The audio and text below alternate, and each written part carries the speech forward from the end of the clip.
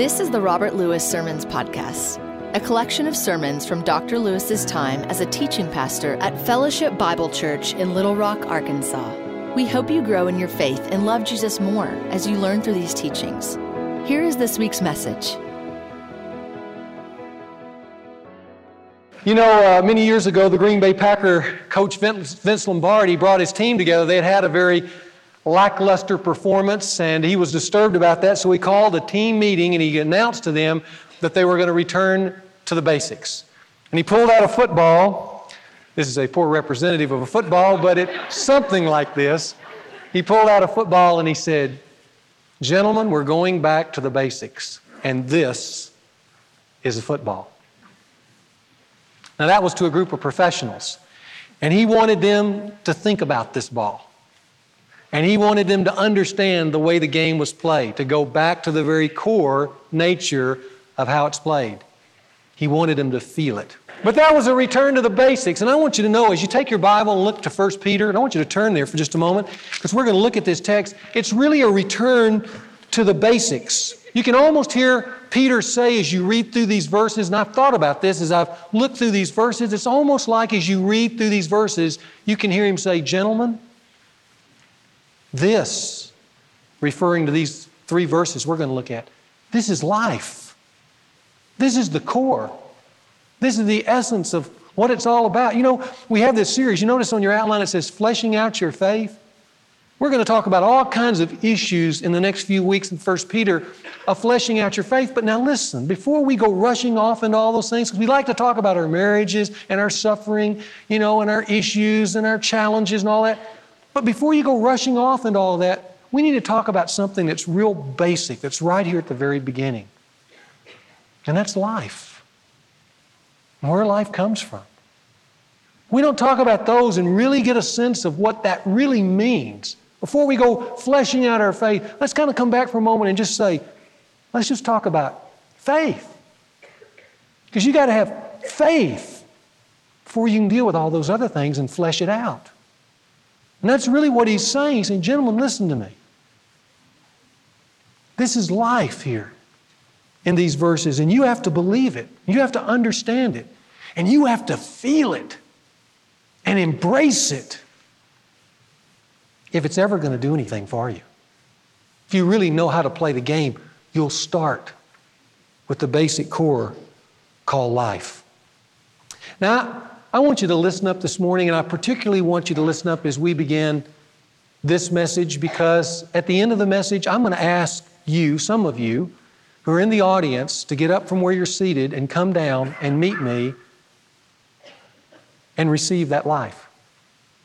And I'm going to ask others of you to get up who have that life, but for whatever reason have drifted away from it, have chosen to get in line for other things, to come back to it this morning.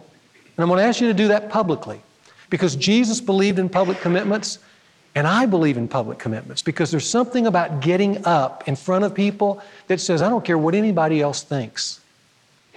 I think this is the core of life, and I want to make that commitment. There's something about getting up out of your chair in front of your friends and your family, something about that moves you from a place of deliberation to decision. And we know that, don't we? From indecisiveness to decisiveness. Because I want you to know, until you get to the very core of where life is and entrust Christ to that, you'll not have that life. Your speech will be always filled about the problems in your marriage and the suffering you're going through and the challenges you're having and what but it won't get to the life. You've got to start with the basics. And that's where Peter starts, and that's where we're going to start this morning. Now, before we read Peter's words, I want to start with a question that'll help set this text up. And that question is this: what makes for a vibrant life? What makes for a life that's happy? What makes for a life that's meaningful? You know, there's a lot of studies that are going on about that subject today in our society. I don't know if you saw ABC not too many weeks back, where there was the special that John Stossel, the ABC correspondent, did on what makes people happy. He's asking that question because that's an obsession in America today. What makes people happy? And rather than just giving his opinion or interviewing people, he went to a number of research centers that are currently researching that subject, polled their data, and he found some very remarkable similarities between all the studies. Now, I want to start by giving you the results of that study. First of all, what is it that they found don't make people happy? What are the things that don't make people happy? They listed 5 in the program. I want to give them to you. The first was this: possessions don't make people happy.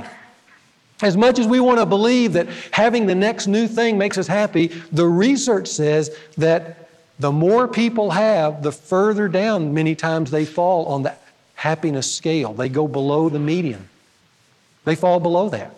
Possessions are not a guarantee of happiness. Secondly, wealth, they found, is not a guarantee of happiness. In fact, featured on the Stossel program is where they went out and they collected the last 5 years or more of lottery winners around the United States. And they got them together and they interviewed them right there on television. It was so fascinating. But here's what was most fascinating. Every one of the lotto winners, you always want to be a lottery winner, don't you? You fill out the little magazine thing hoping they're going to show up at your house with $1 million check. Well, there were people there who that's exactly what happened to them. And you know what every one of them said? There was not one person in the group that said that winning the lottery had improved the quality of their life. What was unanimous by everyone there was that it had lowered the quality of their life. Every one of them.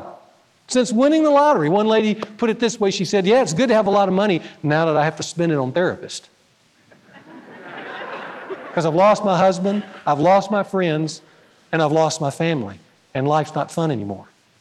That's what all that wealth brought in. Interestingly enough, there was a magazine article this week about a new trend in America called disinheriting your children.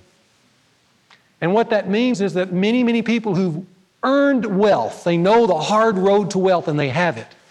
That many of those people are now writing their children out of their inheritance, giving their money to causes rather than their kids. And the reason for that is because there's so much data that has come in that kids who receive a large amount of wealth from their parents without earning it are doomed to unhappiness. Doomed. Wealth is not a guarantee of happiness. Thirdly, beauty is not. They found that beauty doesn't make people happy, it makes them obsessed. That's what it does. And it makes them superficial, but it doesn't make them happy. Thrilling experiences don't make people happy. Skydiving, bungee jumping, riding whitewater rapids. The researchers found that gives thrills to life, momentary adrenaline highs. But you know what they found as they studied the people who do those kind of things? That it was usually to compensate for a bored and unhappy existence. Finally, personal accomplishments don't make people happy. I thought it was interesting that featured on Stossel's program was a picture of Troy Aikman winning the Super Bowl. And it was an article that came out after that Super Bowl win, and at the bottom with Troy Aikman holding up the football were the phrase listed by him to a reporter saying, "Is this all there is?" It reminded me of a young man that I met years ago in college who had worked his whole life to be the NCAA wrestling champion, given his whole life to it. His senior year in his last match, he won it. He won it. He won it all. And he told me that the glory of that lasted about as long as it took to empty the gym. Personal accomplishments don't bring a deep happiness to life. So what does? What brings happiness? Well, the program answered that question. The research, the social studies, moderns, us moderns, we've done it. We finally got our hands on what makes people happy. Here are the 5 things they listed that make people happy. First, a vibrant religious faith. Secondly, a cause bigger than yourself to live for. Thirdly, control over your life. It's interesting that people who have a certain control over their life, they know why they're doing what they're doing, they're happy. That's why in communist countries, even when the wall was up, you'd go over there and everybody walked around in Poland and Yugoslavia and stuff bent like this. You could literally feel their despair. You know why? Because they had no control over their life. At the same time, you could go to Haiti in a most impoverished country and those people were free. They didn't have much, but they were free. And you know what they were? They had big, bright smiles. And people who go down there to minister to them came back and would say, man, they just seem so happy. You know what? They are. That's what the studies say. They are happy. Because they have a certain sense of control. And the more control you have, happier you are. Fourthly, close friendships make people happy. Having somebody they can share their life with. And finally, marriage. Those are the 5 things. You can have one or all of those, but if you have some of those, it increases your sense of satisfaction in life. Now, what does the Scripture say? There's a New Testament pronouncement that I stumbled across this week, and it just hit me as I was reading 1 Corinthians 13. At the end of 1 Corinthians 13, it says, "Now abide these three." So Paul is holding up kind of the crown jewels of life. Here's what he says, "Now abides these three: faith, hope, and love." There they are. He says, this is it. This is life. Now, I want you to look at those, and I want you to look at both sides of the screen. Do you see any correlation there? Because let me tell you, there's some real correlation. Look at the first two, a vibrant religious faith and the cause bigger than you to live for. What does that take? You know what that takes? That takes faith. Look at the next one, control over your life. You know what that is? That really is hope. Now you go, I don't make the connection with hope. Oh, there's a great connection. When we come to Christ, when people come into faith in Christ, they have hope in a God who's what? In control of all of life. He works all things after the counsel of His will, and He spins all those things together in a way that we can't imagine for what? The Scripture says in Romans 8:28, for good. And so when a person comes to Christ, in a sense, they come into an even greater control of life because they're attached to a God who makes sense out of it all. That this isn't happening randomly. There's no real fate. It's a God moving this world and my life to a place that even when I get to death, people are going to be in this auditorium weeping over my body, but at the same time singing these great hymns of faith and rejoicing that I've gone on to another place. And even in death, I'm in control. And they're in control. But have you ever been to a place where people didn't believe that? It's awful. It's an awful place with no hope because I've totally lost control. And I've lost control of this person I love so much forever. They're gone. So hope and control go together. And of course, the last two is obvious. Close friendships and marriage, what is that? That's love. Faith, hope, and love. What the Scriptures have known all along is life. We moderns are now figuring out at Stanford in the ivory tower. Now, why do I say that? Because that's what Peter wants us to look at. He wants us to look at life. And last week, Dan Gerald introduced this epistle to us called 1 Peter, and in that he compared our life to a tent. See that canvas over there? We're in this transitory state, passing through with this perishable shell that we wear, that Paul in 1 Corinthians, 2 Corinthians 5 calls a tent, because it's going to be torn down someday. It's not permanent. And yet, what's symbolic about that tent is not just its transitory nature. That tent also is symbolic of God's, now listen, intent. Because God has an intent with the tent. And that intent is that He desires in that shell, that transitory, perishing shell, to radiate out of it at some point in time through your life, to radiate out of it His life and His strength and His mercy and His glory. That's the purpose of life. Paul says it this way in 2 Corinthians 4. He says, we have this glory in earthen vessels, that the surpassing greatness of the power of God may be of Him and not ourselves. That's the way Paul says it. Now let's look at how Peter says it, starting in verse 3 of chapter 1. Here's what he says.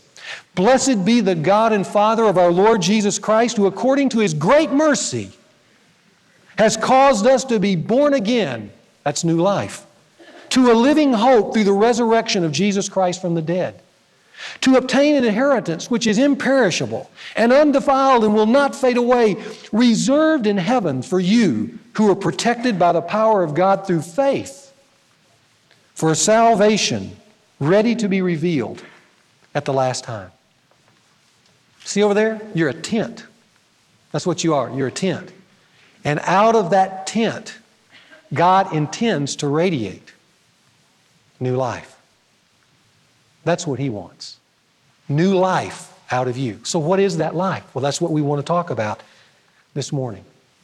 Within these 3 little verses are 4 very powerful truths. And I want us to note those so we can understand what faith is before we go on and start fleshing it out. Let me give you the first one. The first is this: this new life begins with God's great mercy. Do you see it there in verse 3? Blessed be, he's in praise, he's alive with praise. Blessed be the God and Father of our Lord Jesus Christ, who according to his, here's the key words, great mercy, not just mercy, has caused us to be born again. This summer, my family and I were in Florida with some other families, and we had the opportunity to go to Universal Studios in Orlando. And it was one of those typical South Florida days where standing there was like standing under a blowtorch. That's how the sun felt. And you were in this park, this theme park that was crowded with tourists and other families, and it's packed. And you were in those endless lines, you know, that go like this all the time. And you say hi to the same person about 78 times. Feel like you're in this human blender, you know, this blender of humanity.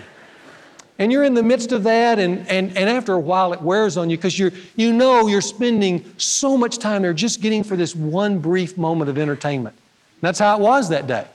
I mean, we started out and we spent probably 45 minutes standing in line to experience, you know, the Terminator entertainment. And then we left that and fought through the crowds, and we went, you know, over to Jaws. My kids wanted to ride the Jaws ride, so we waited 50 minutes to get on this little boat to experience Jaws for one brief moment, except it broke down once we got out on the lake. So we just kind of circled around out there. Then we left there and we went over, and it was 55 minutes to get into the Back to the Future ride. And on it went, this kind of endurance test for us parents. And we come to the end of the day, you know, started about 10 o'clock in the morning, now it's 6:30 at night. You know, you're absolutely exhausted, you're near dehydration, but the kids have to go to ET. So we go up to ET. And we stand in line for a few minutes, and we come up, and you come up to one of these signs that say 65 minutes from this point. Yeah, that's kind of how I felt. In fact, I started crying. It was just spontaneous. I broke out in tears. I was just weeping there. I didn't think I could do it. 65 minutes, you know, to see E.T. So I'm standing there and I'm complaining, and I said it just like that. I think I turned to Elizabeth and said, I can't believe we got to stand in line another 65 minutes. And just as I said that, there was this voice behind me.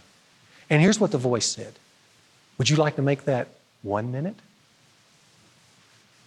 I turned around, I looked, and there standing behind me was this young man with this official Universal Studios outfit on. He said, well, would you?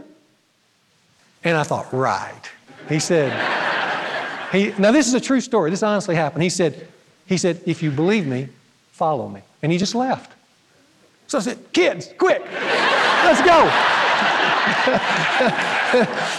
I had to, you know, anything was better than this. You know, so we go, and you know what we did? It was just so interesting. We were right behind him, and we walked past all these people standing there like droids, waiting to get into ET. And we go up to this wall, and he presses this button, and this little door opens, and we walk back, and we're back where all the employees are. And we walk through all the employees, and he's talking to people, and they're all kind of saluting him. I guess he was kind of official. And we go through it, and then we pop out in the front of the line. He walks us up to the cars, and he turns to me and he says, you have a good day.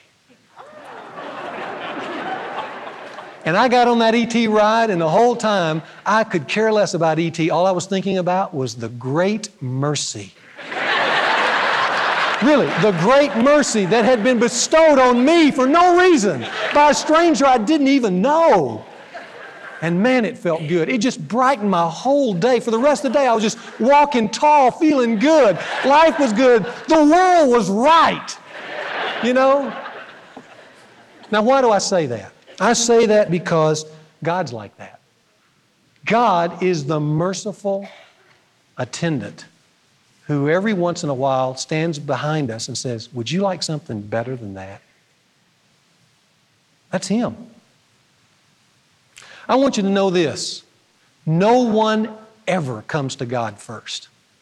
We're too proud to do that. We have other things to do, other places to go, other options to exercise. No one ever comes to God first. It's God who comes up to us unexpectedly in a moment and makes an appeal to us for a new life. And why does He do that? Not because of anything we've done.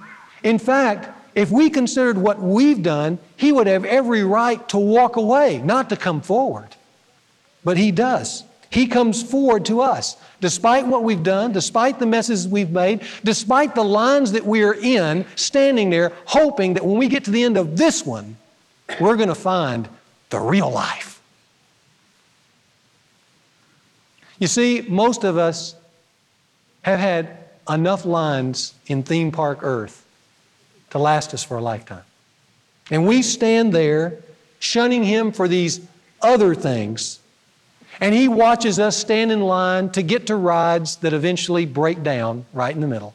Or we get to the ride itself and we go through it, and at the end we go, is that all it was?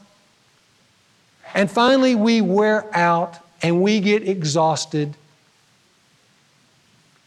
And in on that moment, He comes to us, but not in anger. You hear this voice, and it's a voice of mercy. Peter knew it all too well. He adds a little adjective, great mercy. That's what it is. And only God can offer that kind of life. Only God has access to that door that leads into the inner life that brings real life. Only God has that. But you have to turn to God to get it. You know, there are different moments in our church. We don't give a lot of invitations, but there's times for invitations. And I want you to know, this morning is not an accident. If this morning somehow you, in your heart, at any place in this service, you feel kind of a movement in your heart that God's stirring you to make a deeper commitment or a new commitment, let me tell you something. That didn't come from you. You're being loved in that moment by a God who is merciful and who's stirring your heart to get something more than what you've got. And some of you are worn out in life because you're the nonconformist and you're not going to listen to the church. You're going to maybe attend here, but you're going to do everything but really go deep with God and find that life. You like the messages, you like the entertainment, but you got other things to do. Then there are most of us, and I say most of us because I think it's most of us who are conformist. We're not kind of the rebel, we're the conformer, and we do church like most Southerners do church. It's a social thing. And we want the best church that can provide the best show. But it's conformity, not transformity. And one of the things that kills our city and kills our churches and kills Christianity is churchianity. It's the embracing of the shell and the rhetoric and the words without the life. And some of you may find yourself there. You may find yourself your whole life. Grew up in a church, mom and dad were Christians, you've assumed it, and you're kind of doing your thing, and you're managing that duplicitous way of life that has both, but the lines now are getting longer and it's getting tireder.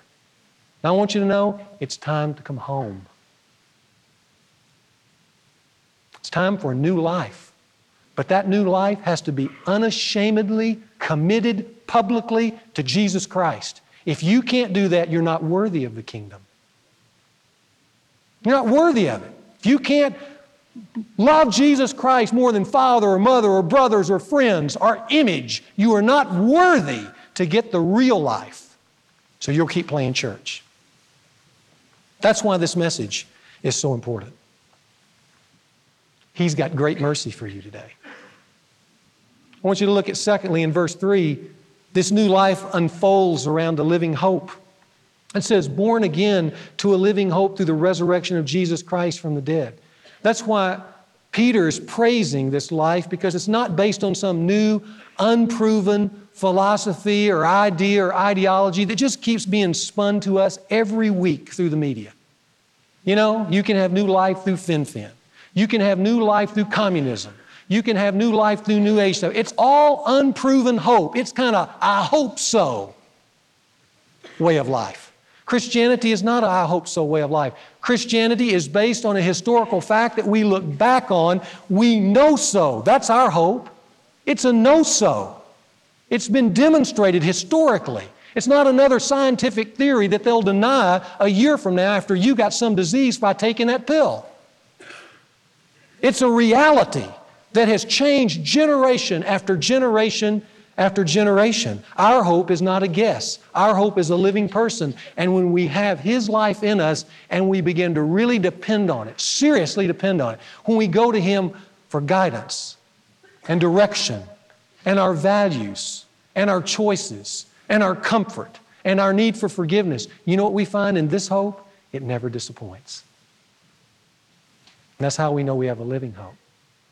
He fulfills what He says because He's alive through the resurrection of the dead. I want you to notice thirdly, verse 4, this new life comes with the guarantee of a future inheritance. Notice it says, to obtain an inheritance, which is imperishable and undefiled and will not fade away, reserved in heaven for you. That word reserved is really in what they call the perfect tense, which is the past tense. It's already been done. It could be translated this way, which has already been reserved in heaven for you. You know how when you call up, let's say you're going to New York and you call up on the phone and you're making a hotel reservation and they ask you for the credit card and you give the credit card, and then after you give your credit card, what do they give back to you? The confirmation number, right? You know, this is the great confirmation number verse in all the New Testament. It's a guarantee for you that when I take on this new life, that more comes with it than I can ever imagine. And it has already been reserved in heaven for me by embracing that life. And that means nothing for any reason, with anything I could do, would it be taken away. That's why He gives those three descriptive phrases. Do you see them there? Look at them. It says imperishable. The word imperishable literally means it can't be torn up. You can't tear it up once you've been guaranteed it. Notice it says undefiled. It can't be corrupted by anything, not even your sin. Finally, it can't fade away. It won't disappear. It's a guarantee. And if that sounds reassuring and assuring, it should be, because that's the gospel. It's good news for all of us. Now, I know some of us might say, because of where we come from today, we might say about this, you know, that sounds great, but what if I fail God in that new life? What if I take that new life on and then fail? Or maybe, for most of us, what if I've been failing God and I don't know if I can come back? It's kind of like, now that I'm in this, I'm not sure I can get out of it. Maybe that's your thoughts here today. I've fallen back in the old life. Well, I want you to notice the final characteristic in verse 5. It's this. This new life is being protected now by God from our failure. Not by you. It's being protected by God from your own failure. Notice verse 5, it says, who are protected, actually it's the present tense, who are being protected right now by the power of God through faith for this salvation that's ready to be revealed at the last time. You know, really, if anyone knew about failure, it's the guy writing these very words. I mean, let's take a look at Peter. I mean, the last thing we saw of Peter in the Gospels was he was out weeping with a cock crowing. That's where we found Peter. That's how he ended his gospel experience, as a failure. A guy who denied Christ in His greatest time of need, the earthly Christ who he had been with for 3 years.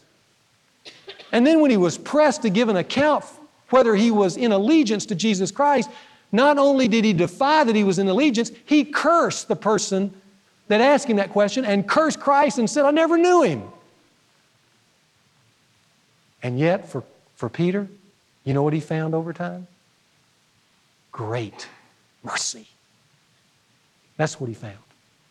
An abundance of mercy is what he found. And the joy that Peter is expressing here is just that God's power is greater than any failure. The new life that He puts within me, even when I fail, can come back around and extinguish that failure if I'll just give Him my life back. So I want you to know this morning, don't let your failure keep you from God.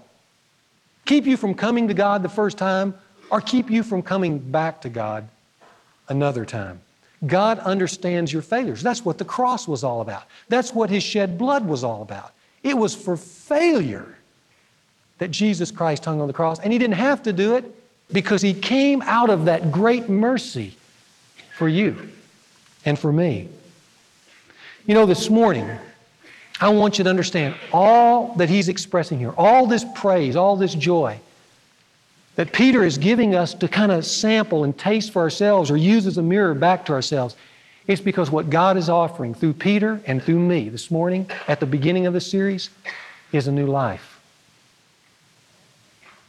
And you got to have the new life before you can go on and flesh out your faith. And some of us in this room have the life, but others of us in this room don't have it, either because we've never had it or because we've left it and we need to come back. Let me ask it this way in light of really the passage this morning. Just some questions. If you think of your life, do you feel this morning, do you feel separated from God? Do you feel that you have hope here this morning? When you think of your life, do you see it that life is going to be different for me and fresh and alive? Or is it going to just stay the same? Do you feel things can change? Or do you feel paralyzed in your condition? Do you feel a hope in death? Or do you feel a fear? Do you feel burdened with guilt here this morning? That's not life. Do you feel tired of churchianity? Do you feel like church is just in a rut for you? That coming in here and singing these songs, they become after a while boring because there's no connection to a heart? For you, just think of this, for you, does going on and living your life as it is right now, just doing more of the same, is that exciting for you? Does that excite you or discourage you? Do you need a new life? You know, the closest my dad ever got to a spiritual language was when he would get frustrated in the yard or something would happen in the house and I would just hear him say kind of in anger, "God have mercy." It's kind of one of his little phrases. And I don't know where he inherited that, but every once in a while, he'd just say, "God have mercy." But I want you to know, that's about as close as he ever got to it. But God does have mercy. He's got a great amount of mercy. He wants to offer it to you. And He wants to offer it to you today. But I want you to know that you must literally give your life away to receive His. You know, you must take a life-giving step of faith. And when I say life-giving step of faith, please hear me. It's not just idly placing your faith. It's looking at your life and the lines that you're in and saying, I don't know. I'm going to give this away. I'm going to take the ultimate risk. I'm going to do just like the Lewises. I'm going to follow right now a voice that I'm not sure of that tells me He will take me where I really want to be. And that takes faith. But to follow, you've got to leave the line. You've got to leave the rut. You've got to leave the old way of doing things. And by faith, believe that God can give you this new life. If we're going to flesh out our faith, you've got to have a faith. Do you feel the mercy of God moving you this morning? I'm going to ask the band if they'll come up on stage and play. We're going to play for a moment. But here's what I want to offer you. This morning, I'm going to ask you where you are to think about that. And if you feel that God is moving you in some way, to come forward to say, I need to come back.